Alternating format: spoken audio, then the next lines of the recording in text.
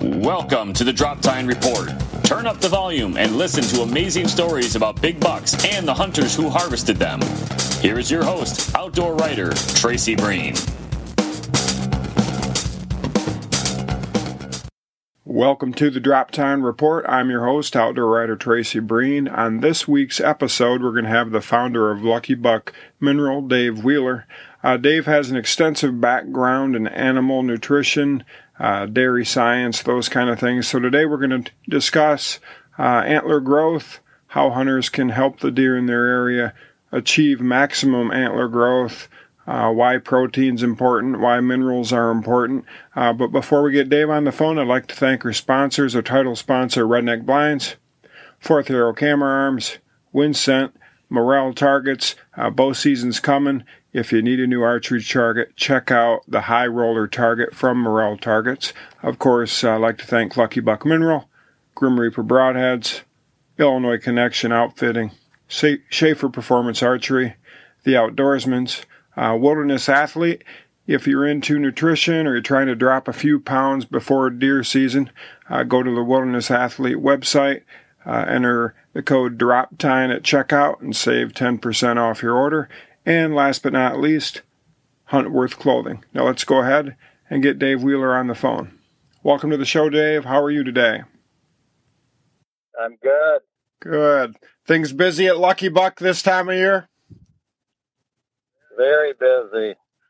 Really been moving. Last 2 weeks have really started picking up again.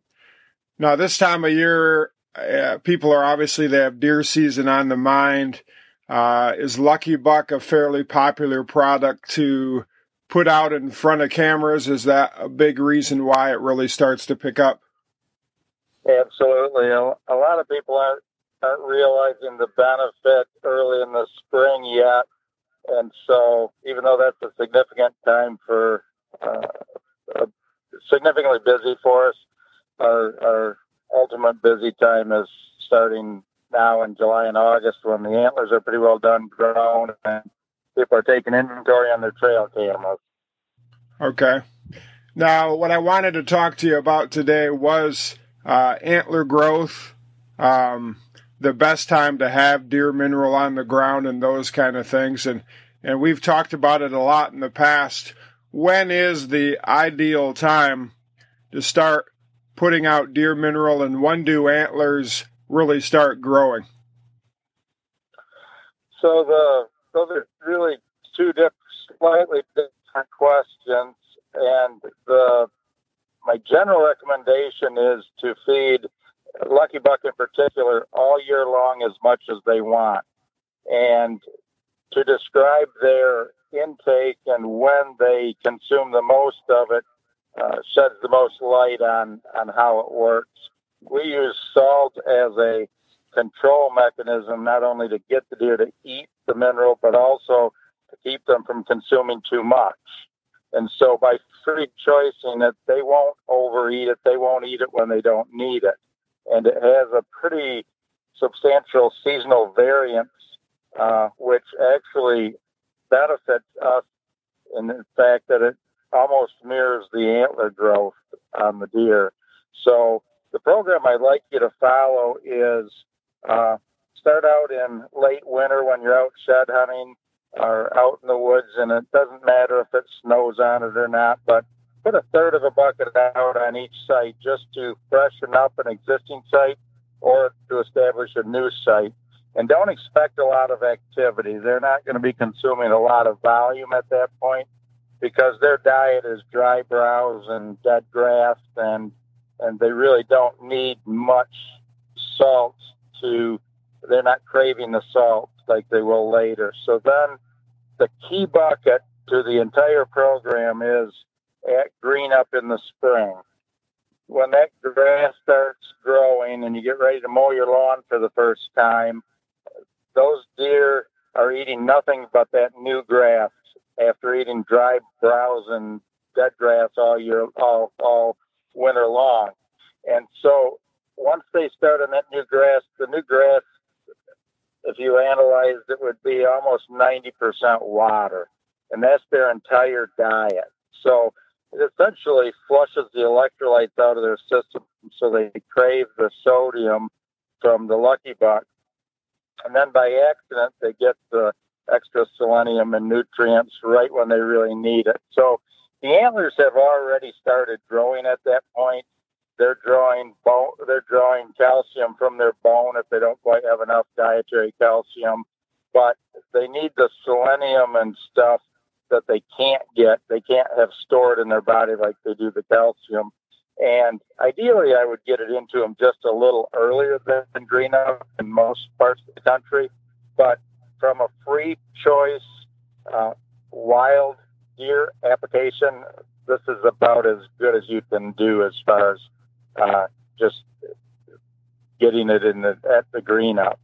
And I expect about a 6-fold increase in intake from 2 weeks before green up till 2 weeks after green up. And that's just strictly because of the moisture of their diet. Okay. Now, when are the key months? I mean, how much does a buck's antlers grow from March to April, April to May, May to June? I mean, when are the months where he's really taken off? So whatever part of the country you're in, whenever your grass starts growing, which that's why I hesitate to put a month on it or a calendar date on it, because year to year with the weather variations and with north to south variations, whether you live in Georgia or Alabama or you live in the UP, there can be a month's difference on when you mow your lawn and when that diet changes for that deer. So whenever that grass starts growing, I figure you've got about a 4-month window generally that you really want to keep, that they're going to be eating a higher level of mineral. And then I figure, at least here in Michigan, it ends up about right now, about the end of July, about the time you get a little bit of a drought. You don't have to mow your lawn quite as frequently. It turns brown. Their diet's also turning drier. They're in soybean fields that have started, that don't have the lush new growth that they did have. They're starting to get more dry matter to them, and so they're going to back off on their own right about now. And the antlers are pretty well done growing now. They may finish up a little more, but they're pretty well done as far as their substantial growth. Okay. Now, a lot of people put deer mineral out in the fall, and you'll hear people complain, hey, all of a sudden they're not eating my Lucky Buck. And that's basically because they don't need it then, correct? Right. So the program I'd like to follow is that third of a bucket early, then a full bucket right at green up on each site. And based on about 25 deer hitting that site, I figure it's going to take just about a bucket a month for about the next 4 months, so about 20 pounds a month. And then maybe a third of a bucket every other month after that for the rest of the year. Maybe put it in front of your trail camera or in your hunting area to keep them coming into it, just so they don't get deficient and so you keep the trend of them coming back to it. But don't expect anywhere near the volume to go through as it does early in the spring. Okay. Besides the mineral, there's always a lot of debate among hunters, what affects antlers. Is it genetics? Is it age? What's the most important factor? And you have a nutritional background. Give us your 2 cents on that. What is the most important factor? Genetics is probably the least most important factor when you're talking about wild deer. My idea on that is that those genetics have spread, over the years, over the decades, that those genetics don't stay in one spot. And there's variations, obviously, and there's a lot of difference between, maybe an area has more non-typicals and you can get higher scoring deer. But I'm confident that, you can get an 8-point that's worth hanging on the wall any place in the country. You may not have the genetics for a 21-point or a 36-point or a massive drop tines, but you've got genetics to produce good 8 points no matter where you are, even if you're in Michigan or even if you're in Pennsylvania or any place that you pick where they're known for poor quality antler size, there's always another reason other than genetics. And I think genetics are way overrated. So I would put that third. I would put age number one. If you have a young deer, it will get bigger the next year, and you just got to wait for it. And the areas that are shooting big deer year after year after year, the famous counties in Illinois and Wisconsin, a lot of that is because they already have big deer and they can afford to wait for it, so not as many young ones get killed. There's also natural advantages in fertility in the soil and in natural minerals in the soil. Excuse me. For example, there's a few counties in Kansas and most of Texas and the Dakotas that have naturally occurring selenium. The rest of the country does not. And that, if you look at the size of the antlers they're producing, especially relative to the body size on those Texas deer or the quality of forages that a lot of those deer have access to, up in the Midwest and in Michigan, Illinois, Iowa, there's a huge advantage in soybean plants and alfalfa that we grow that has really good natural protein for them, as opposed to what Texas is producing. So there's a lot of reasons why those antler sizes are different in different hot spots around the country, but most of it, in my opinion, is not genetics. So the age is difficult to control. In Michigan, your neighbor's going to shoot it anyway is the most common thing I hear. And so it's true. There's a lot of small parcels and there's a lot of people shooting young deer, but it's worth the effort to try anyway. But the one that you can control the most is nutrition as far as the mineral side of it.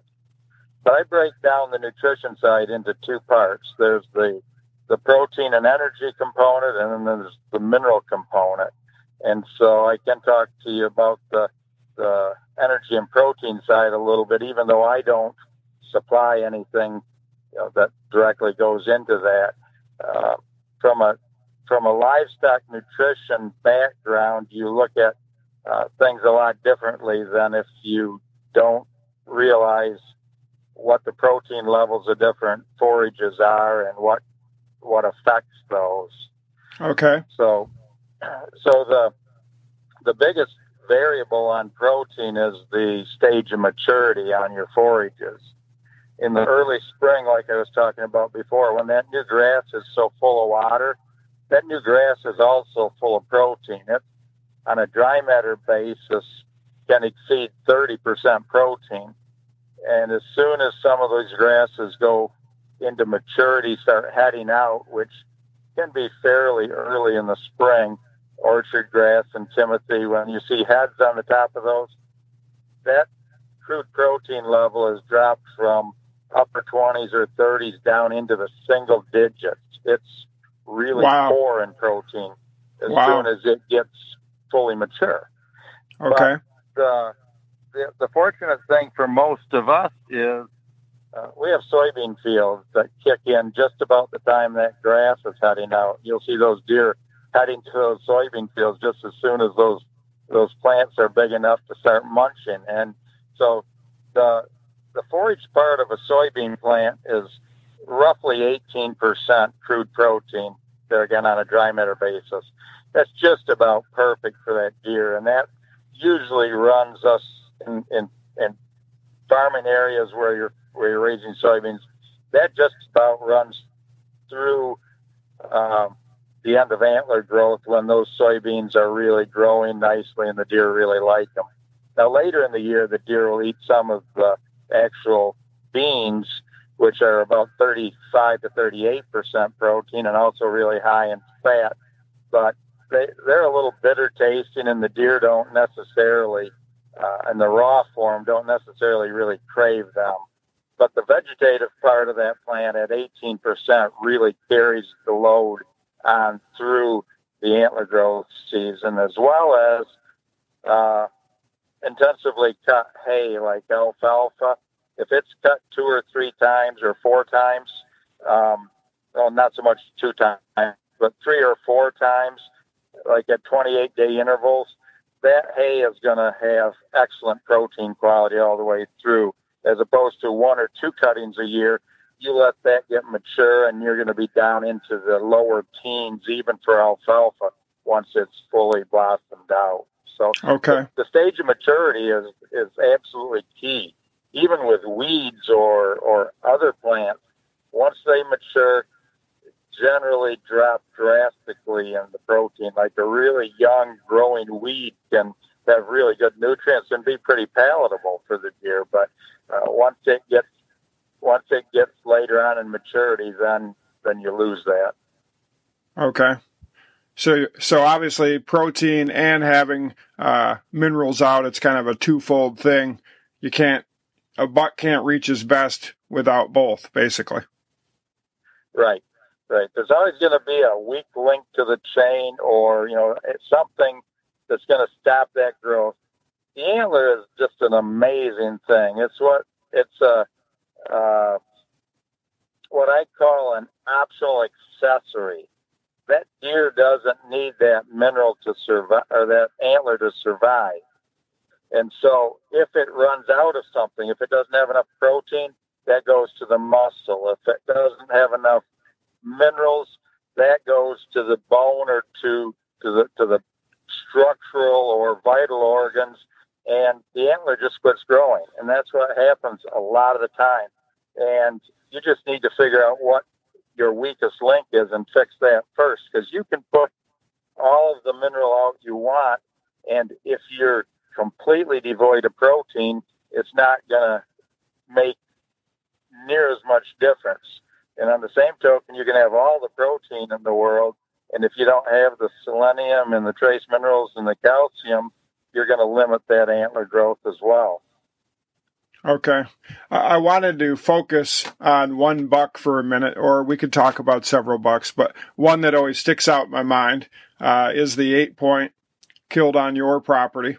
And it's important to note that Lucky Buck is here in Michigan, where, we're not known for monster booners by any stretch of the imagination.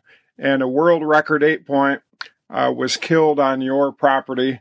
Why don't you tell that story a little bit, and how it kind of impacted Lucky Buck as a whole, and how you believe the mineral, played a significant role in that buck's development?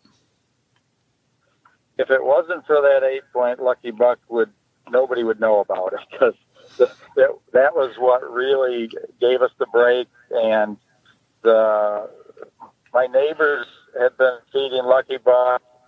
After they heard about another guy feeding a friend of theirs, they came over and they wanted it, so I was supplying them on 3 properties bordering my property.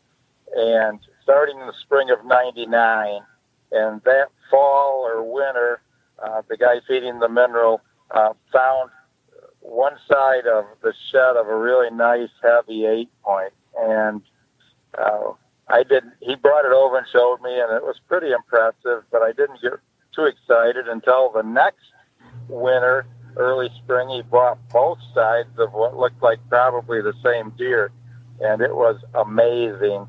He ended up scoring that year as a 3-year-old 168 inches as a clean 8-point. Wow. And after we put the whole story together, that was at 3 years old. So the first side, he was only a 2-year-old, and that's why I wasn't quite so impressed, I guess. And the other side ended up being found by another farmer about a half mile down the road, and together that scored 148 inches as a 2-year-old. So that would have been his first year on Lucky Buck, starting that spring. Okay. And then the following year, he ended up getting harvested on my property, and he was 185 inches with the longest beams in Boone and Crockett history. He has 32.5-inch main beams on both sides. He's now second to the Stevens buck out of Ohio, which had 35-inch beams. But at the rate this buck was going, he would have had that the next year, because he was only 4 years old when he was killed. So this rack and skull plate weighed over 13 pounds, to give you a little idea of the mass. And that's the heaviest weight wild whitetail that I've ever heard of as far as antler weight. Wow. You had told me before, and it kind of stuck with me, that, the average buck in 8-point is often as big as he gets. That's just their ideal rack. And when a buck is a lot bigger than that, he's kind of a freak of nature. Obviously, this deer, he's stuck with being an 8, and a lot of deer do, correct?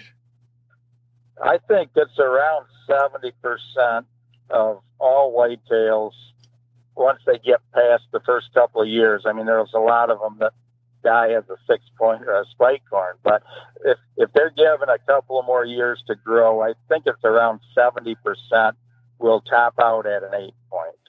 And to have the biggest 8-point of all time in Boone and Crockett, recorded in Boone and Crockett. There's some others that people have brought to my attention that have been, they claim are bigger, but they're not officially, they haven't gone through the scrutiny and been officially entered in the book. So that's what I'm judging that by.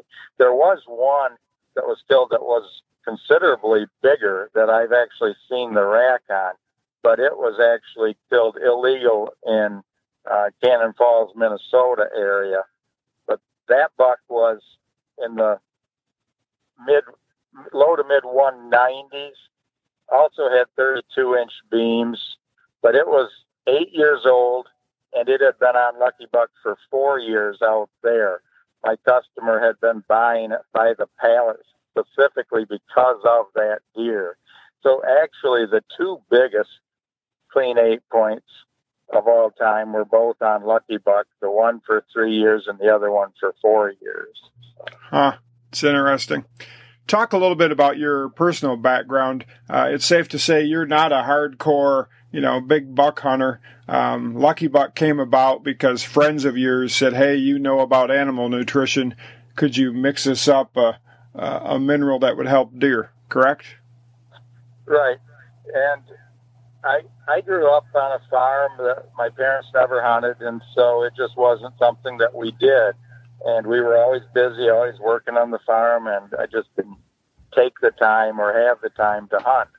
And when I went, and I was in the dairy nutrition business, we were making dairy minerals, and I wanted to diversify. And at the time, deer cocaine was really popular, and especially in Michigan in the mid-'90s. And at that time, it was a pretty simple sodium bicarb type mix, and they've made some other variations and some improvements on it. But essentially, I thought I could do better than that. And so that's why I put Lucky Buck together. And I based it on what I knew the cattle needed. And probably the most important component of it is, from a nutritionist standpoint, you got to control intake. You have to know how much the deer are going to eat. And you can't formulate an aggressive diet for any species unless you know how much they're going to eat. And the only way that I know and still know how to control intake on a free-ranging animal is to control the salt portion of their diet. So I went ahead and put 2/3 salt in it. Unbeknownst to me at the time, if I would have been an avid outdoorsman and deer hunter, I would have realized that Dr. Kroll and Dr. Woods and all of the leading biologists were writing and speaking about using low salt minerals. This would have been essentially marketing suicide to just come up with one that was 2/3 salt. And the other important component is that everybody recommends a 2-to-1 calcium phosphorus ratio, which I don't even have any phosphorus in Lucky Buck. So it was really, if I would have done my research, and if I would have done it according to, from a hunter standpoint or from a deer biologist standpoint, I would have done it the same way the rest of the companies have been doing it and have still been doing it for the last 25 or 30 years. And that's with a low salt level and a 2-to-1 calcium phosphorus ratio. Well, phosphorus is very bitter taste and difficult to get the deer to eat, and in my opinion, it's not nearly as necessary as most people think. Even if the deer need a 2-to-1 calcium phosphorus ratio in their diet, they're getting a substantial amount of that phosphorus from their natural forages. And so I don't need to put that in my bag or bucket. All I got to do is just make up the difference between what he needs and what he's getting in his natural diet. So the salt is what is the key, is that keeps them from eating too much. And if you know how much they're going to eat, then you can put a really aggressive level of the key trace minerals like selenium in. I have probably 8 to 10 times the level of selenium most of my competitors have, just for one example. And it would be toxic if those deer could eat 3 or 4 or 5 ounces a day like they can in some of these other minerals. But it's physically impossible. And to kind of show that, to demonstrate that, I would challenge you to fill your coffee mug full of straight salt and eat the whole thing, like right now. That's why that deer can't come in and overeat. And that's what my control mechanism, and that's what differentiates us from most of the rest of the legitimate minerals on the market. They have a less than 20% salt and an over and a 2-to-1 calcium phosphorus rate. Okay. Why don't you tell us, one more big buck story, one of your favorites maybe? There's been a lot of them over the years, and I know from dealing with you for over a decade, along the way there's been times that you wanted to pull the plug on Lucky Buck. And just about every time you were going to do that, along would come another story from a happy hunter who said, man, there's no question this big buck that I killed was growing up on Lucky Buck. I've never killed anything like it in my life. And look at this buck. Tell us, maybe one more story like that. What's another buck that sticks out in your mind? There's a couple of them, and both of these happen to be Ohio bucks. And Ohio's a real hotbed for big bucks anyway, so I can't claim all of the... Of course, I never can claim all of the responsibility for making that deer that much bigger, but in Ohio especially, they've got a lot of things going with age and with passing up those young bucks and good natural forages and everything. But the Amish Lucky Buck, John Schmucker harvested it in Adams County, Ohio, and it scored 305 inches. And at the time, it was the 5th biggest whitetail in Boone and Crockett. And that's just a tremendous story. They were actually feeding the Lucky Buck only 1 year. This deer put on 60 inches. 2 other guys had found the sheds, went from about a 240 to a 305. But that deer is so exceptional because of its main frame. It's got a real true main frame. In fact, viewing it from behind, you can see the G1s through the G5s on both sides lined up like a picket fence. And it actually beats Hanson's buck as a typical if you sawed off 85 inches of non-typical points. So it nets over 220 typical as well. And I don't think there's ever been a whitetail that, a 300-inch whitetail that has as clean and nice a main frame as he does.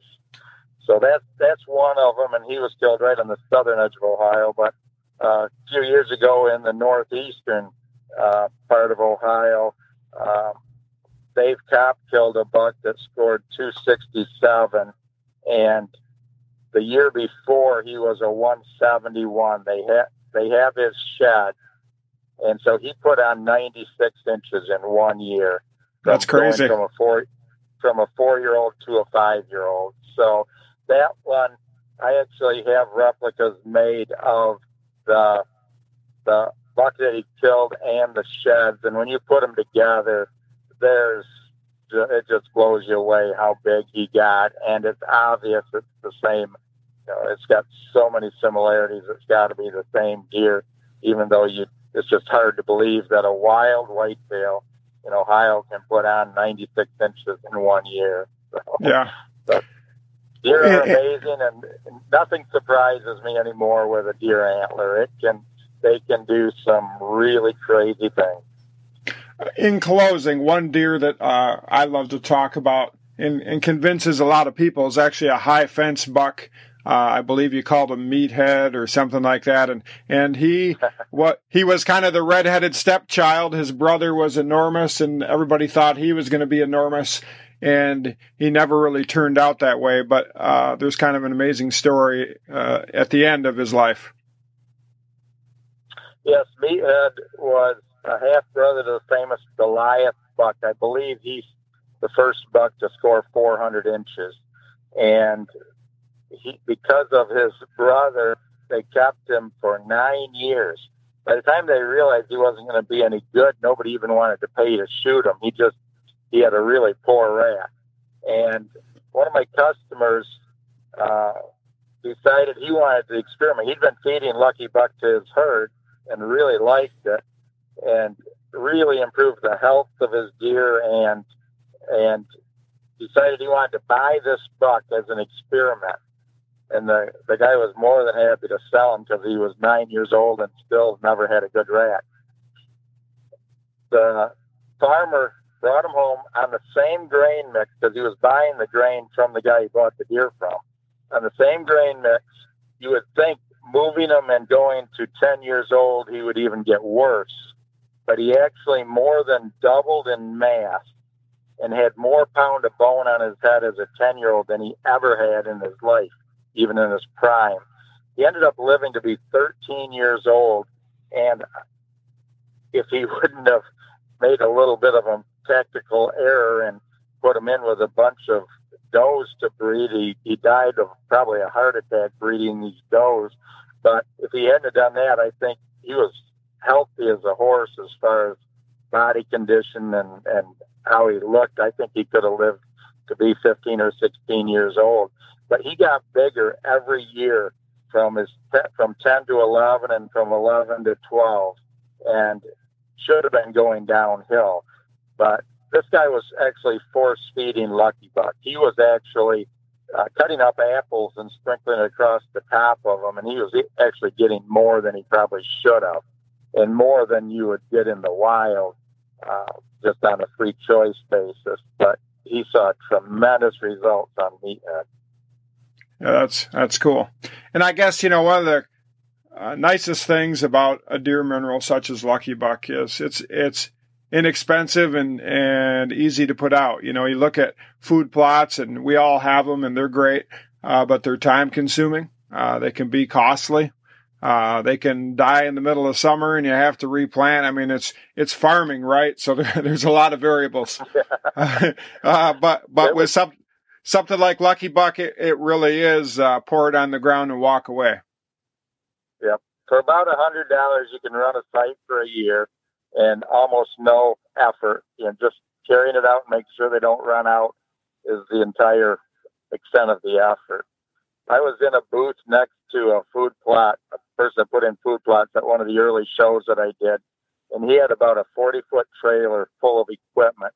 And that's when it really struck home to me how much simpler and easier it is to apply the mineral than it is to put in the food plots. And that's not to say that food plots aren't important in some areas, and in certain situations they can be definitely beneficial too. But if it's one or the other, in my opinion, it's a pretty clear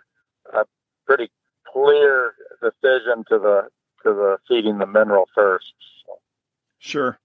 Well, cool. I appreciate your time today and sharing your knowledge with the listeners, and have a great summer. And I'm sure, like everybody else, you're looking forward to fall.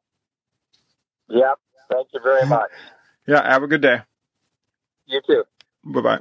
It was great having Dave Wheeler on the show. I've known Dave for almost 20 years, and he's definitely a guy who knows a lot about growing big deer.